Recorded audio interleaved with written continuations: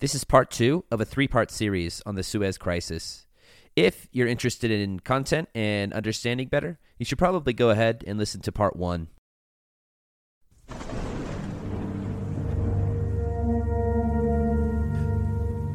On February 5th, 2003, Colin Powell, the then Secretary of the State under the Bush administration, was giving a speech at the United Nations Security Council in New York City.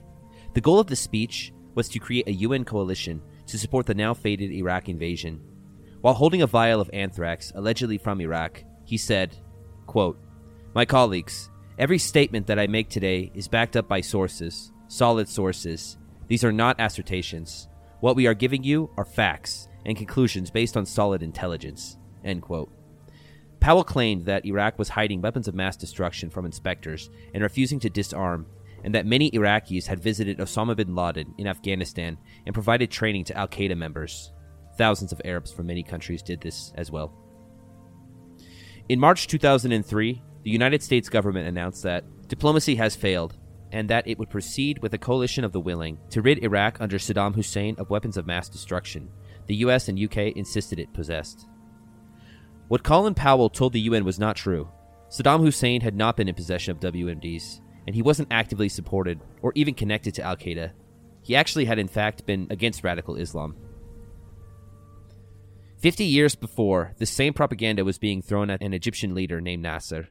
In the 1950s, the main issue of the day wasn't terrorism, but was communism. MI6, the British Secret Service, and the CIA in Washington were reporting on Nasser and his alleged connections to communism. Nasser had been anti-communist as much as he had been anti-Western imperialism. During the Black Saturday riots, King Farouk did nothing, and on July 23, 1952, a coup d'etat was staged by the Free Officers Movement, a group of army officers led by Mohammed Naguib, the first president and prime minister of the modern-day Republic of Egypt, and Gamal Abdel Nasser.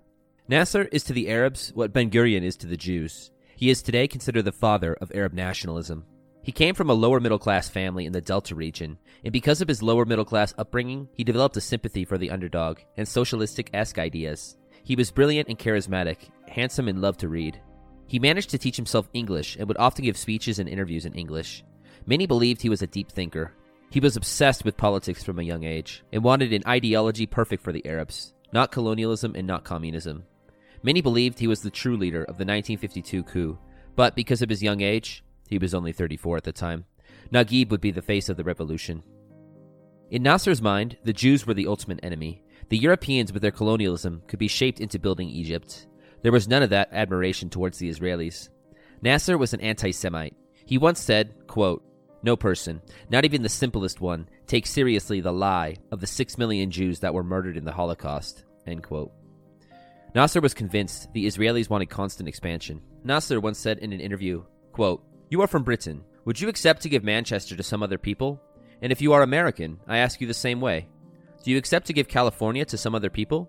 Or would you accept the status quo of occupying Manchester by some other people? By the Chinese, for instance? And then reach an agreement after expelling the people of Manchester from their homes, depriving them of their property, of everything?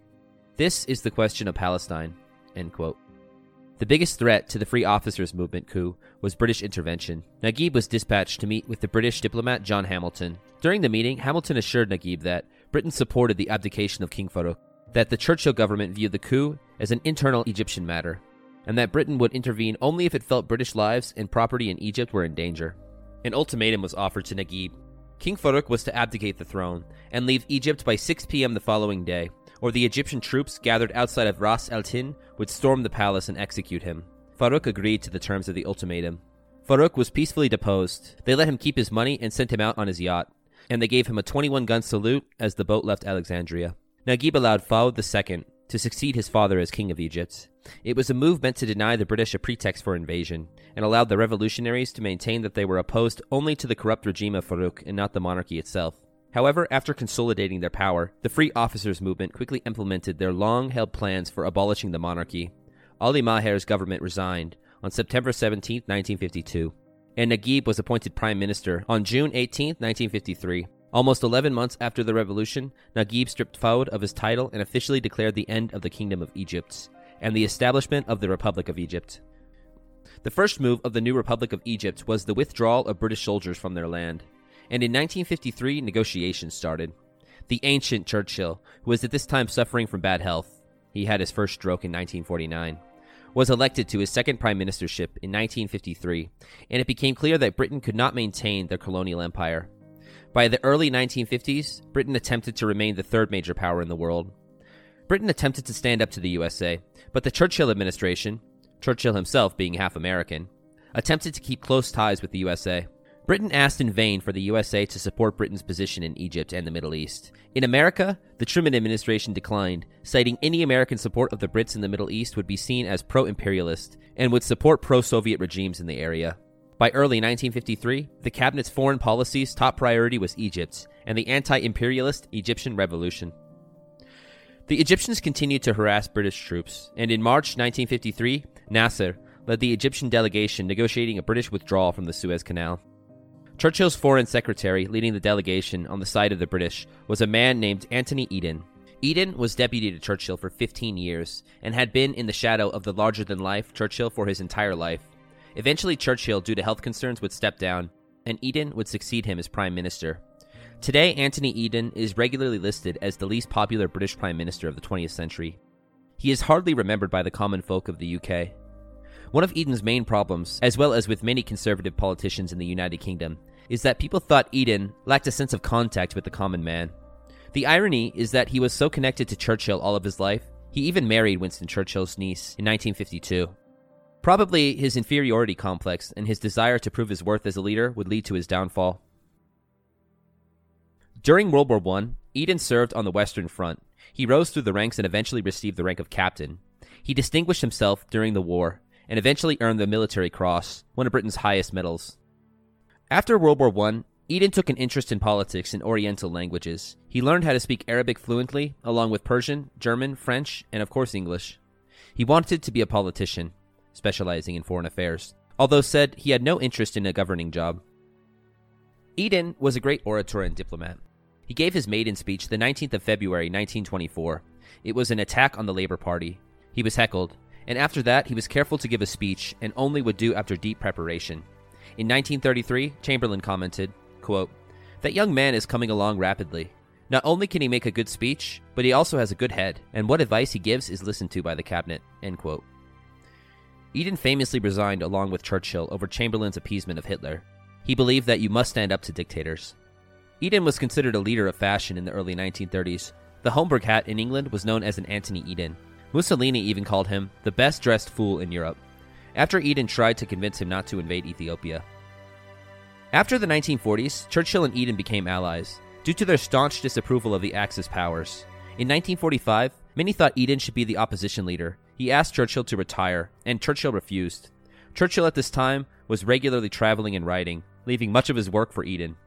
Eden was anti-European Union and the European community, and he was often critical of Churchill's approval for the special relationship with America, and was disappointed by the American treatment of their British allies. Eden didn't like the Americans as much as Churchill. Eden once said about his successor, Harold Macmillan's government policies, quote, "It has had the effect of making us the 49th U.S. state," end quote. Eden believed in empire, but he didn't realize the world was changing. Eden, along with most moderate Tories, believed that the canal was too expensive. It was, after all, the largest military base in the world at this time, stationing 80,000 British troops. The Egyptians wanted them out, and the only other option was a military invasion of Egypt. Eden decided to turn his attention to the other Arab nations in an attempt to contain communism. Eden would go on to form the Baghdad Pact with Iraq, Turkey, Iran, Pakistan, and the United Kingdom. By the 19th of October, 1954, an agreement was reached between Eden and Nasser.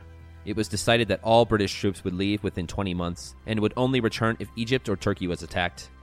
Nasser was a hero for getting the British to withdraw, and on October 26, 1954, he gave a speech in Alexandria to celebrate the withdrawal. An assassin working for the Muslim Brotherhood was waiting in the crowd and shot at Nasser 8 times. All the shots missed. Panic broke out in the mass audience. But Nasser maintained his posture and raised his voice to appeal for calm. With great emotion, he exclaimed the following, quote, "My countrymen, my blood spills for you and for Egypt. I will live for your sake and die for the sake of your freedom and honor. Let them kill me. It does not concern me as long as I have instilled pride, honor, and freedom in you all. If Gamal Abdel Nasser should die, each one of you shall be Gamal Abdel Nasser. Gamal Abdel Nasser is of you, and from you, and he is willing to sacrifice his life for the nation." End quote. The crowd roared in approval. The Arab audiences were electrified.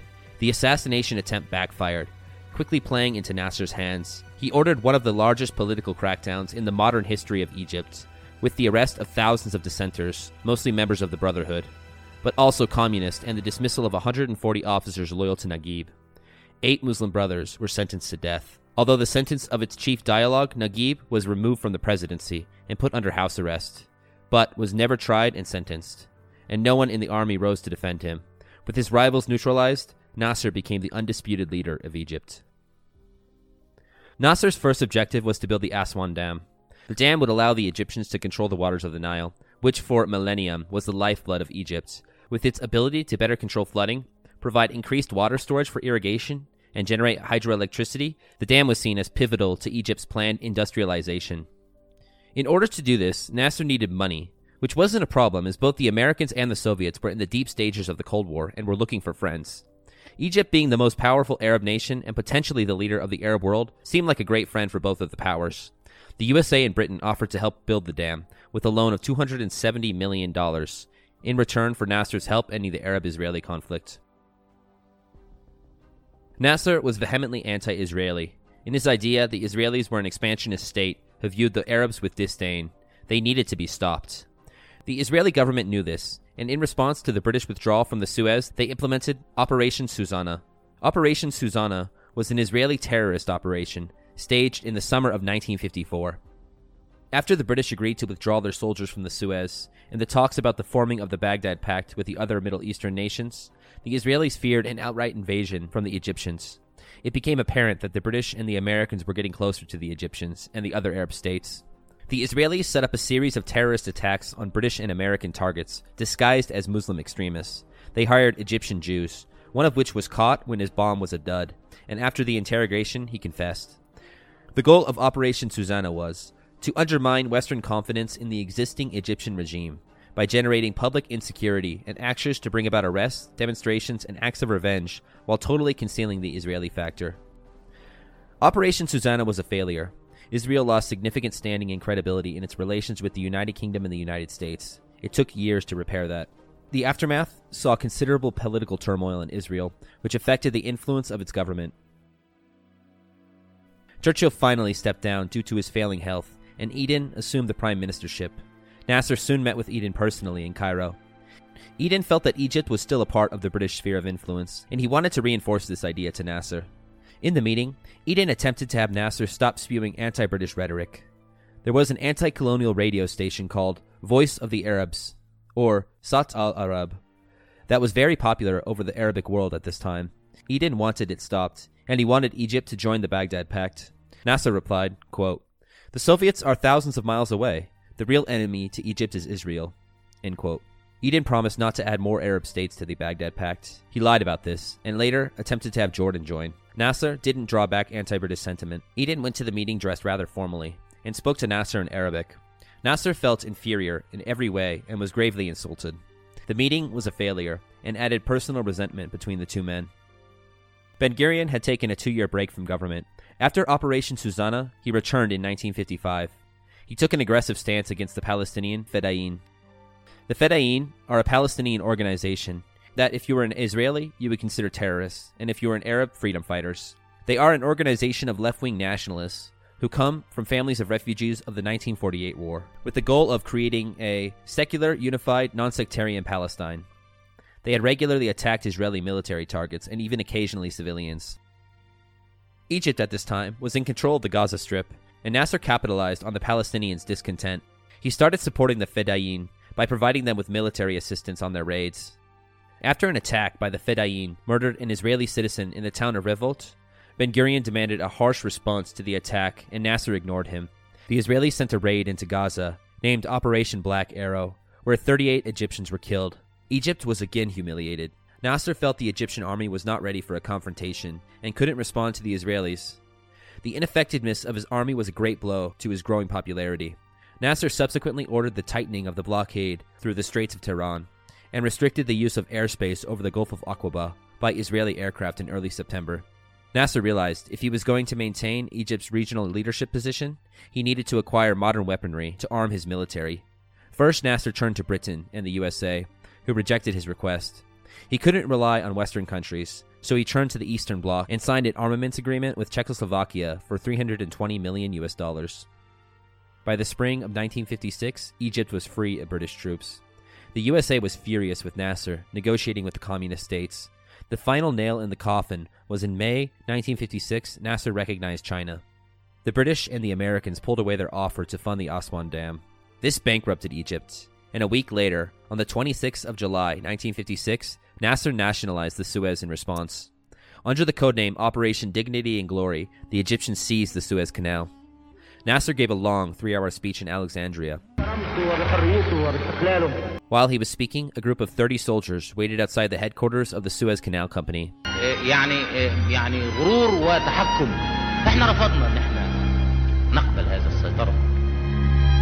Waiting for the trigger word, which was de lesseps.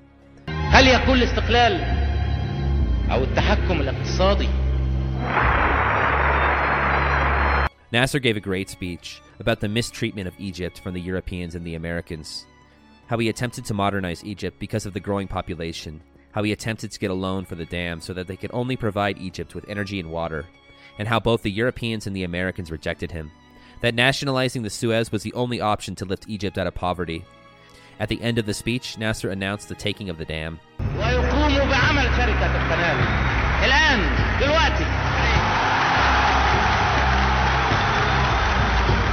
لقناة السويس البحرية شركة مساهمة مصرية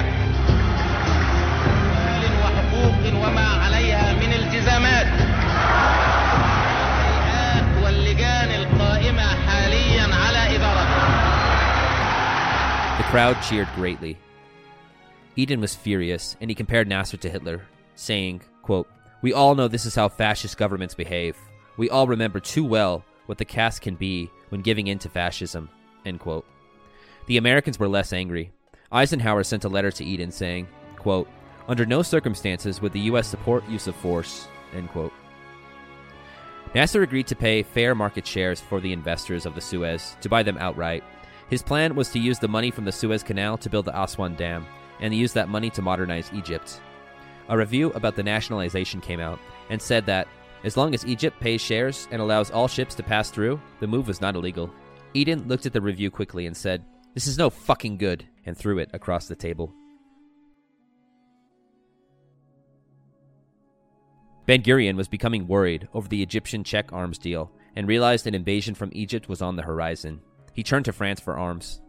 The French premier, Guy Mollet, was angry over the nationalization of the canal, but the real problem was the FLN in Algeria. During this time, the Algerian War was increasing rapidly, and the FLN was being supplied by Nasser. Voice of the Arabs was also spewing anti-colonial rhetoric, insisting the Algerians to rebel. Nasser believed it was his responsibility to help his Arab brothers everywhere. The French foreign minister was a man named Christian Pinot. He was very sympathetic towards the Jews, having been arrested during World War II as a French resistance fighter and then sent to Buchenwald concentration camp. He saw the mass corpses of Jews during the Holocaust, and it left a mark on his psyche. What happened next was a secret meeting that only emerged 40 years later, the Sèvres Protocol. France, Israel, and the UK all sent representatives to meet in a secret villa in a suburb of Paris, located in Sèvres. Ben-Gurion leading the Israeli group, with Christian Pinot representing the French. The British, being much more skeptical of the agreement, changed leaders halfway through the negotiations, from Selwyn Lloyd to his assistant Patrick Dean. They and their aides secretly planned an invasion of Egypt, including a cover story. First, Israel would attack Egypt in the Sinai Desert, and then Britain and France would invade, under the pretext separating the combatants and protecting the canal. This would be legitimate, as the 1954 Anglo-Egyptian Treaty stated that the British could return if Egypt was invaded. The most difficult part of the negotiations was the British. The British had a number of Arab countries that they didn't want to damage their relationships with, and the French refused to join without British cooperation. Ben-Gurion insisted on it being called the English Plan. He was very wary of the notion of Israel being labeled as the aggressor, and France and England being seen as the peacekeepers. Ben-Gurion was greatly excited by the prospect of a military partnership with the great powers against Egypt, but extremely suspicious of the British in general, and of Sir Anthony Eden in particular. Ben-Gurion personally respected Churchill, but he didn't have the same notion with Eden. Ben-Gurion had much more solidarity with the French. They discussed for 48 hours between the days of 22nd, 23rd, and 24th of October. A plan was hatched to topple the government of Nasser. The plan was for the Israelis to launch an invasion of Egypt. Once the British and the French realized the Suez was in danger, they would send an ultimatum to the Israelis and the Egyptians. The French, the British, and the Israelis knew the Egyptians had to decline, as this was Egyptian land, and the Israelis would occupy the Sinai Peninsula. The British and the French would thus invade Egypt under the pretext of the defense of the Suez. The ultimatum was as follows. To the Egyptian government, halt all acts of war, withdraw all its troops 10 miles from the canal, accept temporary occupation of key positions on the canal by the Anglo-French forces to guarantee freedom of passage through the canal by vessels of all nations until a final settlement. To the Israeli government, halt all acts of war, withdraw all troops to 10 miles east of the canal.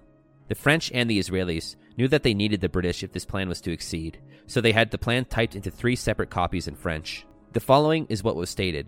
The representatives of the 3 governments agree that the Israeli government will not be required to meet the conditions in the appeal addressed to it. In the event that the Egyptian government should fail to agree within the stipulated time to the conditions of the appeal addressed to it, the Anglo-French forces will launch military operations against the Egyptian forces. In the early hours of the morning of the 31st of October, the Israeli government will send forces to occupy the western shore of the Gulf of Aqaba, Tehran and Sanafir, to ensure freedom of navigation in the Gulf of Aqaba. Israel undertakes not to attack Jordan during the period of operation against Egypt, but in the event that, during the same period, Jordan should attack Israel, the British government undertakes not to come to the aid of Jordan. The arrangements of this present protocol must remain strictly secret. They will enter into force after the agreement of the 3 governments. Signed, David Ben-Gurion, Patrick Dean, Christian Pinault. Ben-Gurion himself conceived the plan to reorganize the Middle East. He called it fantastic. The plan was Jordan would be divided between Iraq and Israel. The east bank of Jordan would be settled by the Palestinian refugees, while the west bank would be attached to Israel as a semi-autonomous region. Lebanon, which had a minority population of Christians and a large population of Muslims, located in the south, would be turned into a compact Christian state, with Israeli expansion up the Litani River. The Straits of Tiran in the Gulf of Aqaba would come under the control of the Israelis to ensure the freedom of navigation. Nasser would be eliminated, and a pro-Western government would be installed. The French would consolidate their power and influence in the Middle East through Lebanon, and the Algerian War would come to an end with the fall of Nasser.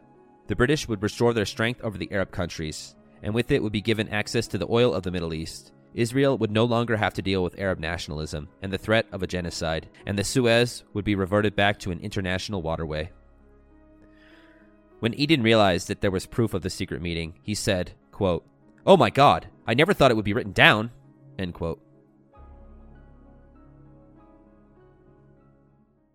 Hey there, sorry for interrupting. If you like the show, please subscribe to me on Apple Podcasts, Spotify, Google Podcasts, or whatever you use. Because my show's really new, basically Pandora is the only way I'm getting listens. Pandora and YouTube. So I really appreciate that. Thanks a lot. And please tell your friends about the show. The more people that subscribe, the more people that'll see my show, and I can make more content. This was part 2 of a 3-part series on the Suez Crisis. You can find the 3rd and final part on Apple Podcasts, Google Podcasts, Spotify. Thank you for your time. I hope you enjoyed.